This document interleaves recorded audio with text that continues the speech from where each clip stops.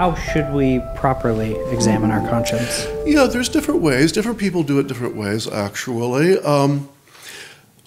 The most typical way, of course, is just going over the Ten Commandments. That's most typical. However, a very useful way is also going over an examination from the Christian virtues and the opposing vices. You can find some of these examinations. Nowadays, you can find them on some very good ones, traditional ones, online, in fact, and those are worth finding.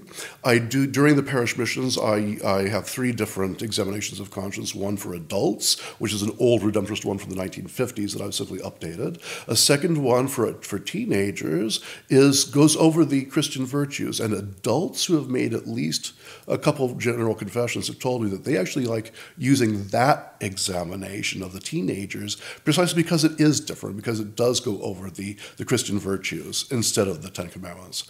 And then, of course, there's one other one for smaller children because that's all they need.